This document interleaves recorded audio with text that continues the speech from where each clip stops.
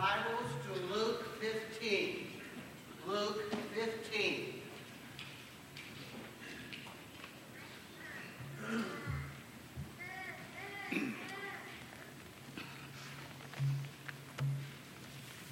Luke, the 15th chapter.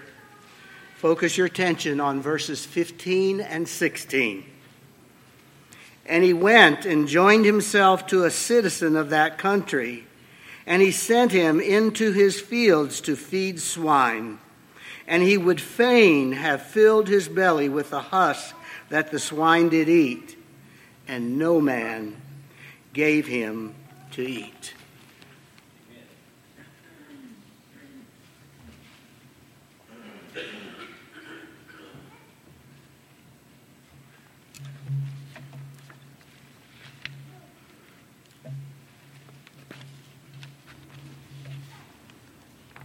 This is Derek Redmond. You may or may not know that name, Derek Redmond. Probably you've not seen this picture before. Maybe you don't recall this name. Maybe it's a name that you've never, ever heard in your life. Derek Redmond is not an American. Derek Redmond lives in the United Kingdom. He was an Olympian for the Great Britain team. He was a sprinter. And in 1994, he was one of the fastest men on the face of the planet. He was a 400-meter sprinter. And again, to be an Olympian meant that he was, again, one of the fastest human beings on the face of the earth. Derek Redmond lived to run. He lived to be an Olympian. To win an Olympic medal was the ultimate goal in Derek Redmond's life. And so in 1994 at the Olympics, 1992 rather, in the Summer Olympics, he ran. He ran just a few steps. And just a few steps, he started limping, and then he collapsed to the track. And his dreams of winning an Olympic medal were dashed. Everything he ever wanted to accomplish was dashed in just a few steps off of the starting block. All he wanted to do was show off his speed. All he wanted to do was show that he was, in fact, one of the fastest human beings on the face of the planet. And just a few steps into the race, he crumbled to the track. Brother Jim, torn hamstring. Torn hamstring. Ended it. The dream was over. And that was it for Derek Redmond. Except that's not the end of his story. He was lying there on the track in Barcelona at the Summer Olympics in great agony and pain and anguish that his dreams have just been dashed as he's watching his fellow competitors cross the finish line, and he is lying there on the track. When somewhere from behind him, there was a man who started running in the direction of Derek Redmond. That was pre-9/11. Not as much security, perhaps. And there were people that were gathered around. And there's an individual from the background who begins to run toward Derek Redmond. And when this man reached Derek Redmond, he tried to pick him up off of the track. He allowed Derek to put his arm around his shoulder, and he escorted Derek Redmond across the finish line. He helped him limp all the way to the finish line. You want to guess who the man was? Jim Redmond, Derek's father. Derek's father was the one who came running toward his son. It was Derek's father who allowed his son to put his arm around his shoulder. And it was Derek Redmond's father who helped him limp across the finish line and finish his race. Perhaps I've had it wrong the whole time. Perhaps you've had it wrong the whole time too. Luke chapter 15 is really not a parable about a prodigal son. Luke 15 is really not a parable that is about the oldest son. Luke 15 is and will always be about the father of those boys. That's what the parable is really about. A dozen times in Luke chapter 15, reference is made to the Father. Father is mentioned specifically 12 times in the parable. Jesus is giving a parable that helps us to understand better our Father who is in heaven. He's telling us about God through His boys. Tonight, that's what I want you to think about. The Father in the parable of Luke chapter 15. I had Brother Jim read for us a moment ago from Luke 15, verses 15 and 16. Now, the parable is a familiar parable.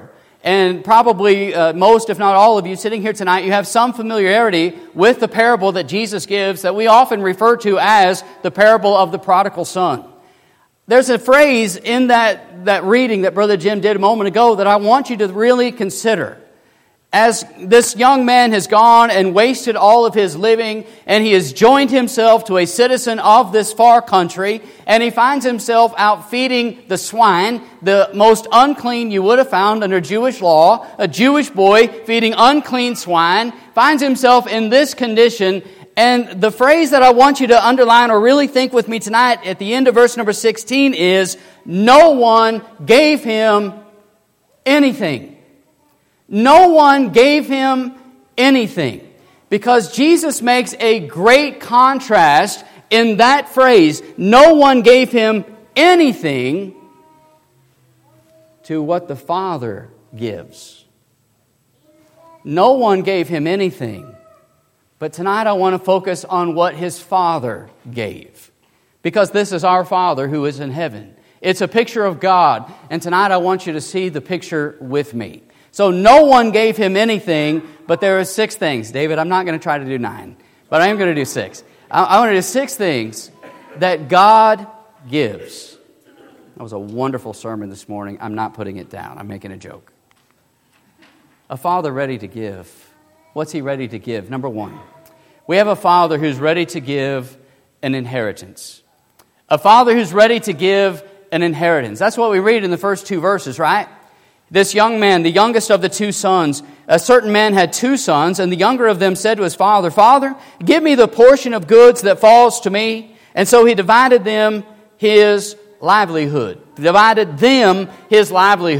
So again, under Jewish law, Deuteronomy 21 and verse 12, we understand that the oldest would have been given 2/3 of the inheritance, and so the younger son is going to get 1/3 of his inheritance that is due him.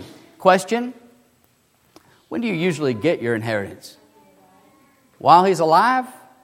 Not typically, right? And so for the son to come to his father and say, Father, I want my inheritance now. Ultimately what he's saying is, Father, I'm ready to sever this relationship with you. I no longer wish you to be alive. I no longer want to be here. I don't have a desire to be with you any longer. I want you to go ahead and give me what is due me, and I want to go on my way. And that's exactly what he does. But the Father gave him his inheritance. And I want to remind you tonight, as a Christian, you have a Father who's ready to give you an inheritance. A couple of verses come to mind.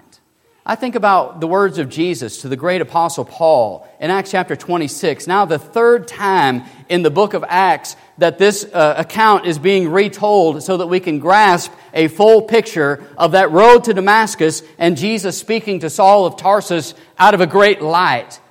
And part of what Jesus had to say, Paul recounts in Acts chapter 26, his own words in verse number 17. Jesus says in part, I will deliver you from the Jewish people as well as from the Gentiles to whom I now send you. Why am I sending you? To open their eyes in order to turn them from darkness to light and from the power of Satan to God, that they may receive forgiveness of sins and an inheritance among those who are sanctified by faith in me. I'm sending you, Saul, later the great apostle Paul, I'm sending you to the Gentiles so that they can receive an inheritance. I have something reserved for them, you see. I have something to offer them. And so while the world would give this young man nothing, God says, I want to give you an inheritance. I want to give you an inheritance. What is God's desire for all men? His desire for all men is that they may be saved. 1 Timothy chapter 2 and verse 4. God's desire is to hand all men an inheritance.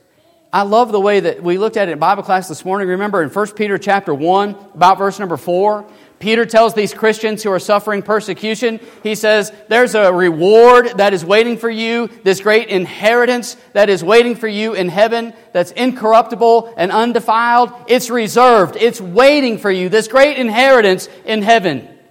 And so there is a sense in which that inheritance is reserved. It's waiting for us who are faithful through this life. But Colossians 1 and verse 12 says that there is a sense, Thomas read this a moment ago, but there's a sense in which we are already partakers of this inheritance, right? As Christians, we can already assume, we know, we can have a living hope that this inheritance is already given to us. The Father has qualified us to be partakers of the inheritance. The Father has allowed us, has qualified us to be partakers of the inheritance. You see, God is ready to give us an inheritance. The world has nothing to offer, but the Father says, I have an inheritance ready for you. I want to give you it, the inheritance. I want you to come and be with me. I want you to be one of my children. After all, who is inheritance reserved for? Children. Relation.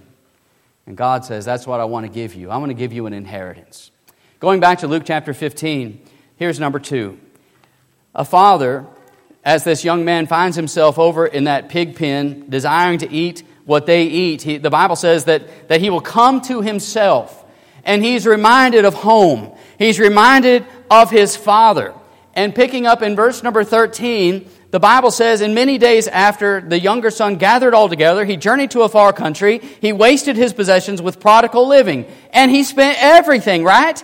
And there was a severe famine in the land, and he began to be in want. And see, no one would give him anything. Verse number 17, though, he comes to himself and he says, "How many of my father's hired servants have bread enough and to spare, and I perish with hunger?" Brethren and friends, I want you to know that our Father in heaven wants to give even to His servants. Not just His relatives, not just to those that are closest to Him, but even His servants. I think it is a fascinating statement that this young man thinks about. He says, here I am, I'm starving to death, I've got nothing, nobody's willing to help me out of this predicament. And he thinks about home and he goes back to his father and he says, my father, he even gives his servants enough to eat, and how much? They even have enough to spare. That's how gracious our God is, isn't it? He even have enough to spare. It's not that He gives what we need, it's that He gives an abundance of what we need.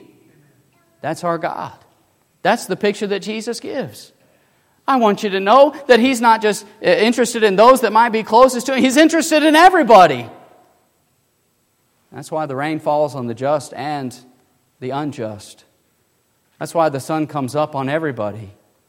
You see, because God is willing to give in abundance.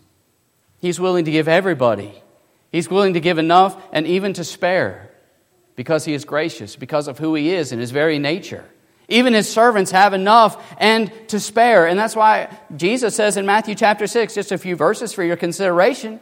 In Matthew chapter 6, Jesus goes to the lilies of the field. Not even Solomon in all his glory was arrayed like one of those. God takes care of the lilies. The grass of the field. God takes care of the grass of the field. It doesn't have to do anything. God just takes care of it. The birds of the air.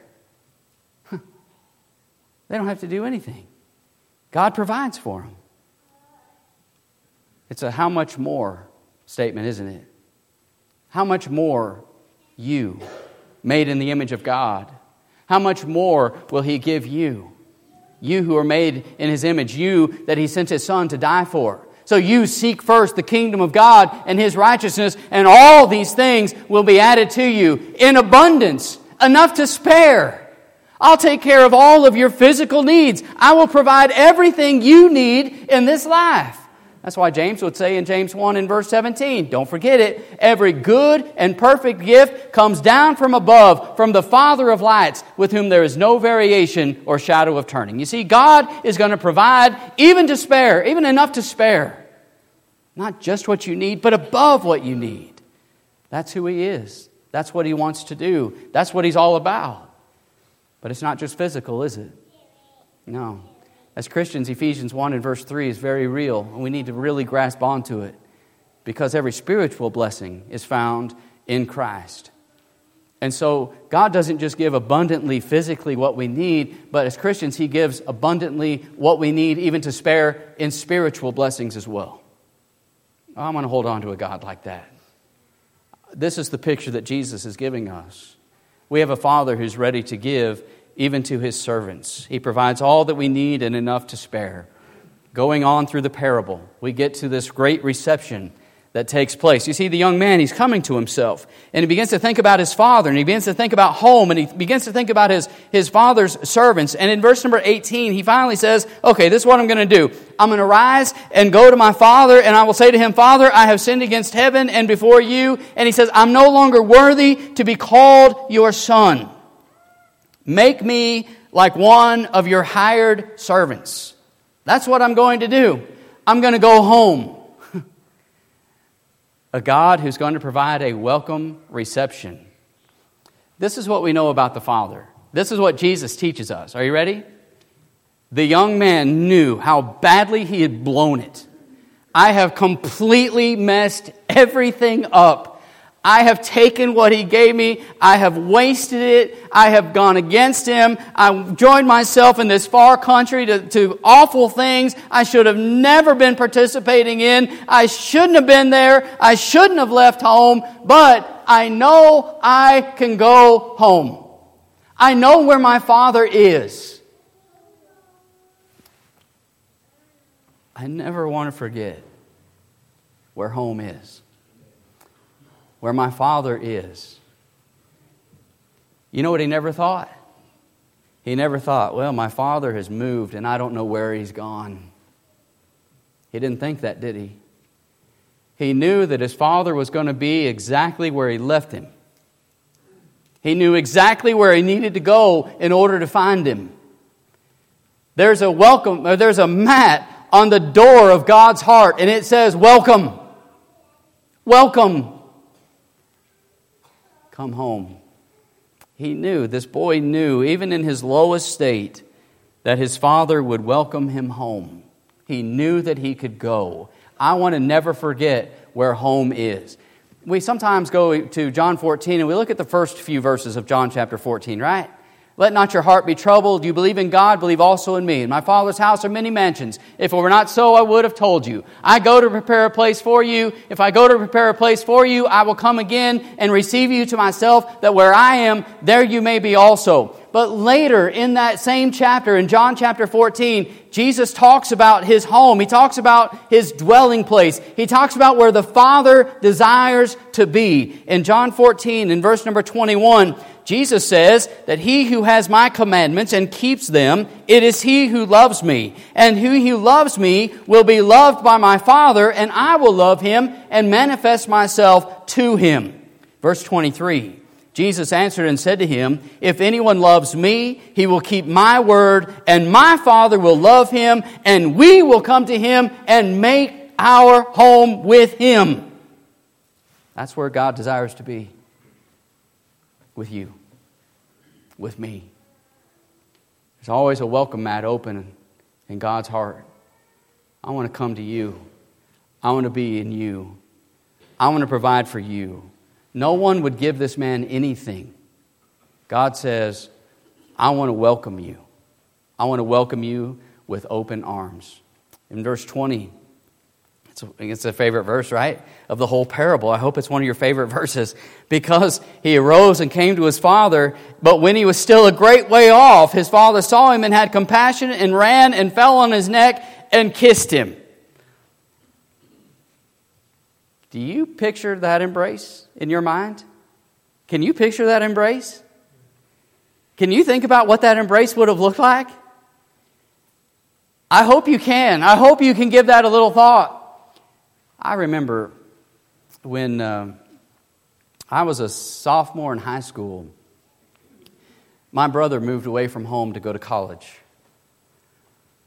I remember the embrace. I remember it well. I could go right back to that spot in our driveway where I watched my dad hug my brother. I remember that embrace because it made a mark on me, because that was one of the first times I really saw my dad cry. And I remember that. I remember that embrace as my brother pulled away. He had a little Chevy S10, and I remember he had a mattress and box springs that were flowing in the wind.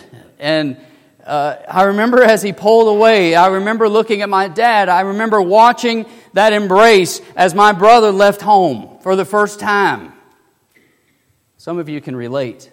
Some of you have been in that position. You know what that feels like. I can't relate fully to that. I watched it take place. I don't think he cried when I left home. I'm not sure, but he did when my brother left. I remember that. At the beginning of this parable, there's no word of embrace. You notice that? When the son comes to his father and says, "Father, give me what is owed me. I want my inheritance now," the Bible just says that he left. A few days after that, he's gone and he leaves, and there's no mention of any kind of embrace. It's as if the son said, "Dad, catch you later, I'm gone." And there's no mention of any kind of embrace. But when he returns, big embrace. Big embrace. He'd been waiting for him, hadn't he? It's as if he'd been sitting there at the picture window just looking out, even with binoculars. He was a great way off, the Bible says. It's as if he had binoculars and he was just waiting for that boy to get close enough to see him. And as soon as he saw him, this is the picture of God, right? Running toward his son, running. His son is full of self-pity. He's wallowing in the mire. He's as low as he could be. As my dad would say, he's lower than a snake's belly. He's as low as he could possibly be in his life. And his father runs to embrace him. That, my friends, is our Heavenly Father. That's the picture that we have of God. In my lowest moments, He's running to embrace me. And so He is with you. That's what we see. Can you picture that embrace? Picture Him falling on His Son, kissing His Son, giving Him the biggest hug that He's ever had. Picture the embrace. Our God, the psalmist says, is a God full of compassion. And when the Bible says that God is full of something, you better pay attention. He's the most powerful there ever is, right? He's full of compassion. That's Psalm 78, verse 38, 86 and verse 15, and a host of other verses. He's full of compassion. His compassions fail not. Lamentations chapter 3 and verse 22. In the book of James, I have chapter 5 and verse 11 that's kind of summarizing Job and the life of Job. And the conclusion that James draws there in James chapter 5 and verse 11 is that the Lord is very compassionate and merciful. You ever connected those words to Job? That's what God wants us to see in Him from the book of Job. He's very compassionate and merciful. No one gave this boy anything, but the Father gave him nothing but compassion and embraced him. That's our Father. Our Father is willing to give an occasion for joy. I just really like these verses as his son has come back and the son says, "Father, I've sinned against heaven and in your sight. I'm no longer worthy to be called your son." And the father said to his servants, "Hey, bring out the best robe and put it on him. Put a ring on his hand and sandals on his feet. And bring the fatted calf here and kill it. And let us eat and be merry. For this my son was dead and is alive again. He was lost and is found." And they began to be merry. Let us be merry. And they began to be merry. This is God showing what real joy looks like and an occasion for real joy. You and I can get happy about a lot of things in life, but we should never be happier than when we're with God in a right relationship. And nothing should make us happier than to see those who have wandered away from the Father come back to Him. Nothing should make us happier. That's the picture of Luke 15 in a nutshell. This is the third parable that Jesus has given in Luke chapter 15, right? How did the other two end? Well, chapter 15 and verse 7. I say to you likewise, there'll be more joy in heaven over one sinner who repents than over 99 just persons who need no repentance. Parable of the lost sheep. Parable of the lost coin. Luke 15 and verse 10 ends with, likewise I say to you, there is joy in the presence of the angels of God over one sinner who repents. Question, what makes God happy? What made this Father happy? What brought His joy? And you know what it is. His Son's repentance and return. I love my parents. I love them both. We had a good visit while they were here. I spoke to my dad this afternoon. He serves as an elder in the church in Branson. And Dad was sick today. He wasn't able to go. As an elder, the eldership sent 2 letters recently to wayward members.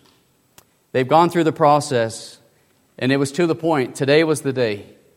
If you're unwilling to change or repent, we're going to have to withdraw fellowship. Today was the day.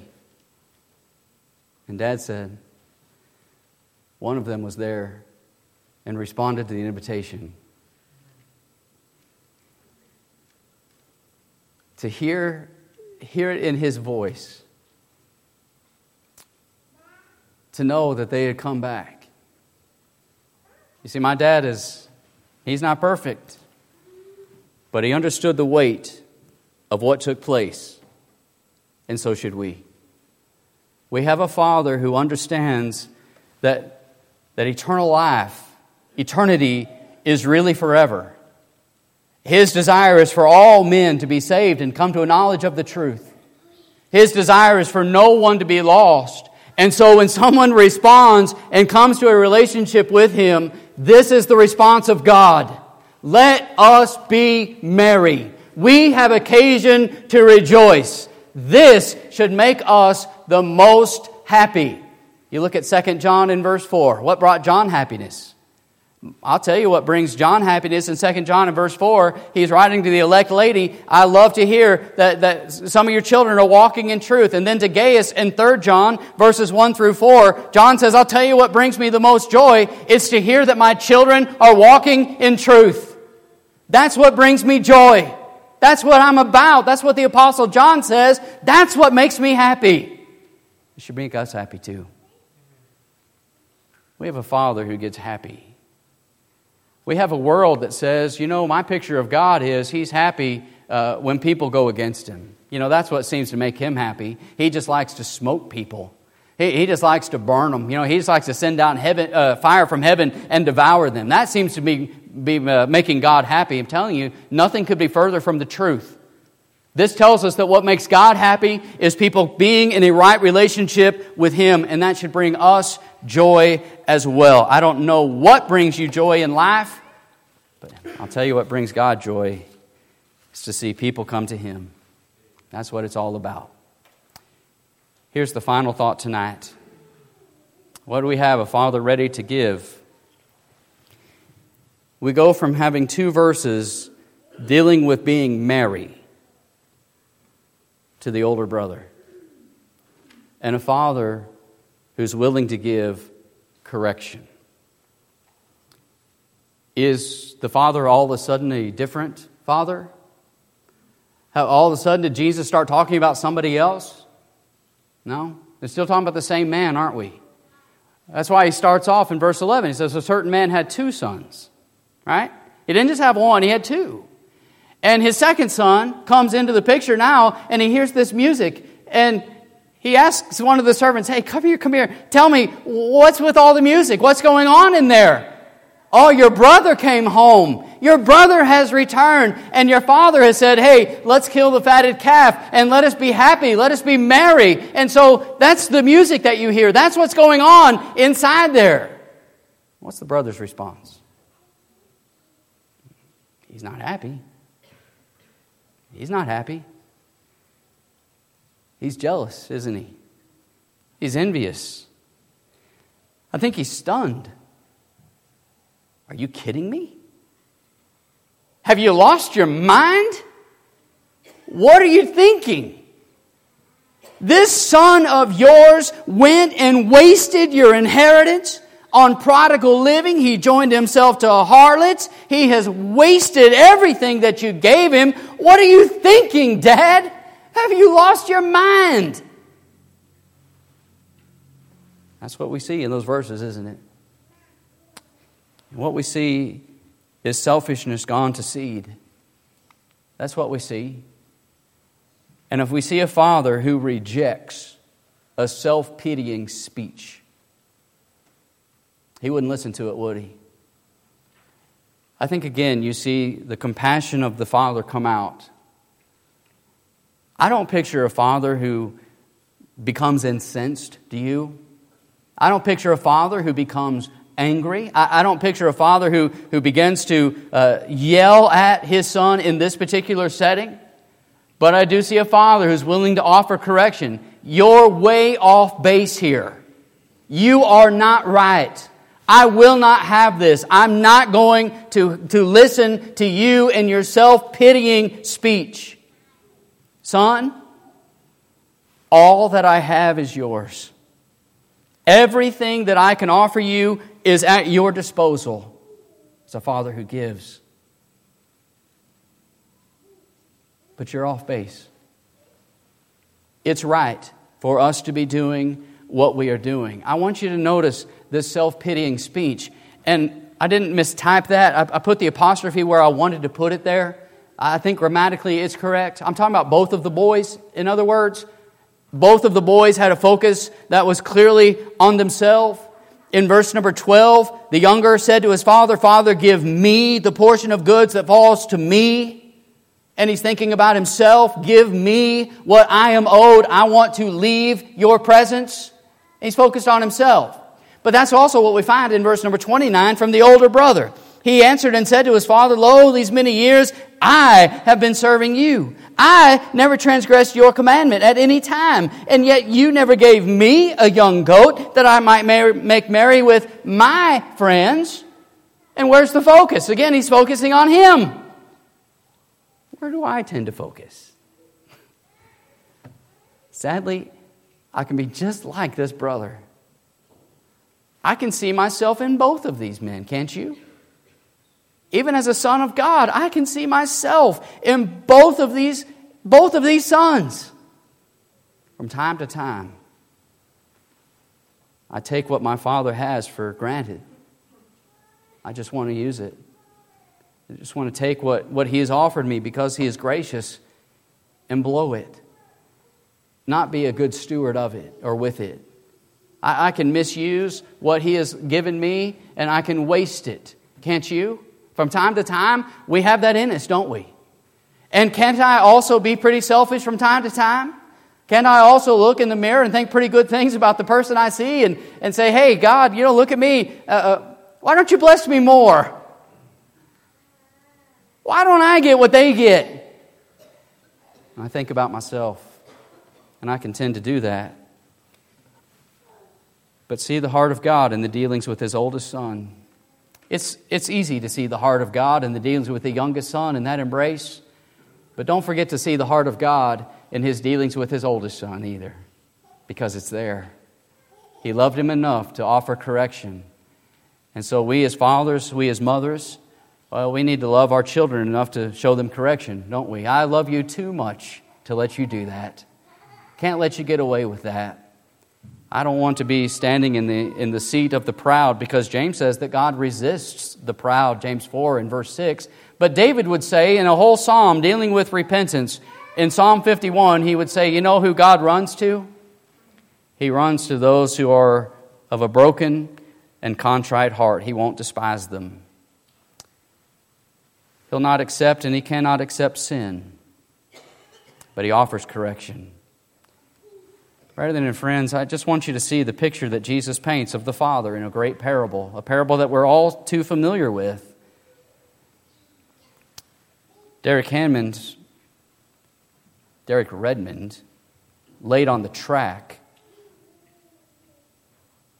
broken. He just laid there, unable to move of his own. And it was his father who came. You find yourself scarred by your past. You find yourself lying on the track. You know who's running? It's your father. He's running. And there's nothing in your past that he can't forgive. There's nothing in your past that he can't help you up and help you get across the finish line. You need to come to yourself. You need to come to yourself. You need to think about your father. And tonight, maybe you need to come home. If you're a child of God here tonight, you're not faithful. Oh, you're here, but you know your life. You're sitting here in this pew, but you know yourself. You know where you're really at. You know where that relationship really is. Perhaps tonight you need to respond to the Lord's invitation that's extended to you. You have a Father who says, I want you to come. I'm ready to embrace you. Will you come? Tonight, if you're not a child of God, why would you leave in that condition? You have a Father who's ready for you to come. He's ready to provide you with an inheritance. He's ready to give you everything that can be offered through His Son. And tonight, if you're not a child of God, it's time, isn't it? If you know what you need to do, the time is now. Do you believe that Jesus Christ is the Son of God? Are you ready to make that confession? To repent of sin in your life? To be baptized for the forgiveness of your sins? You want to know what makes God happy? You responding to His Son's invitation. You being saved. Tonight, if you're ready to do that, then come. While together we stand and sing.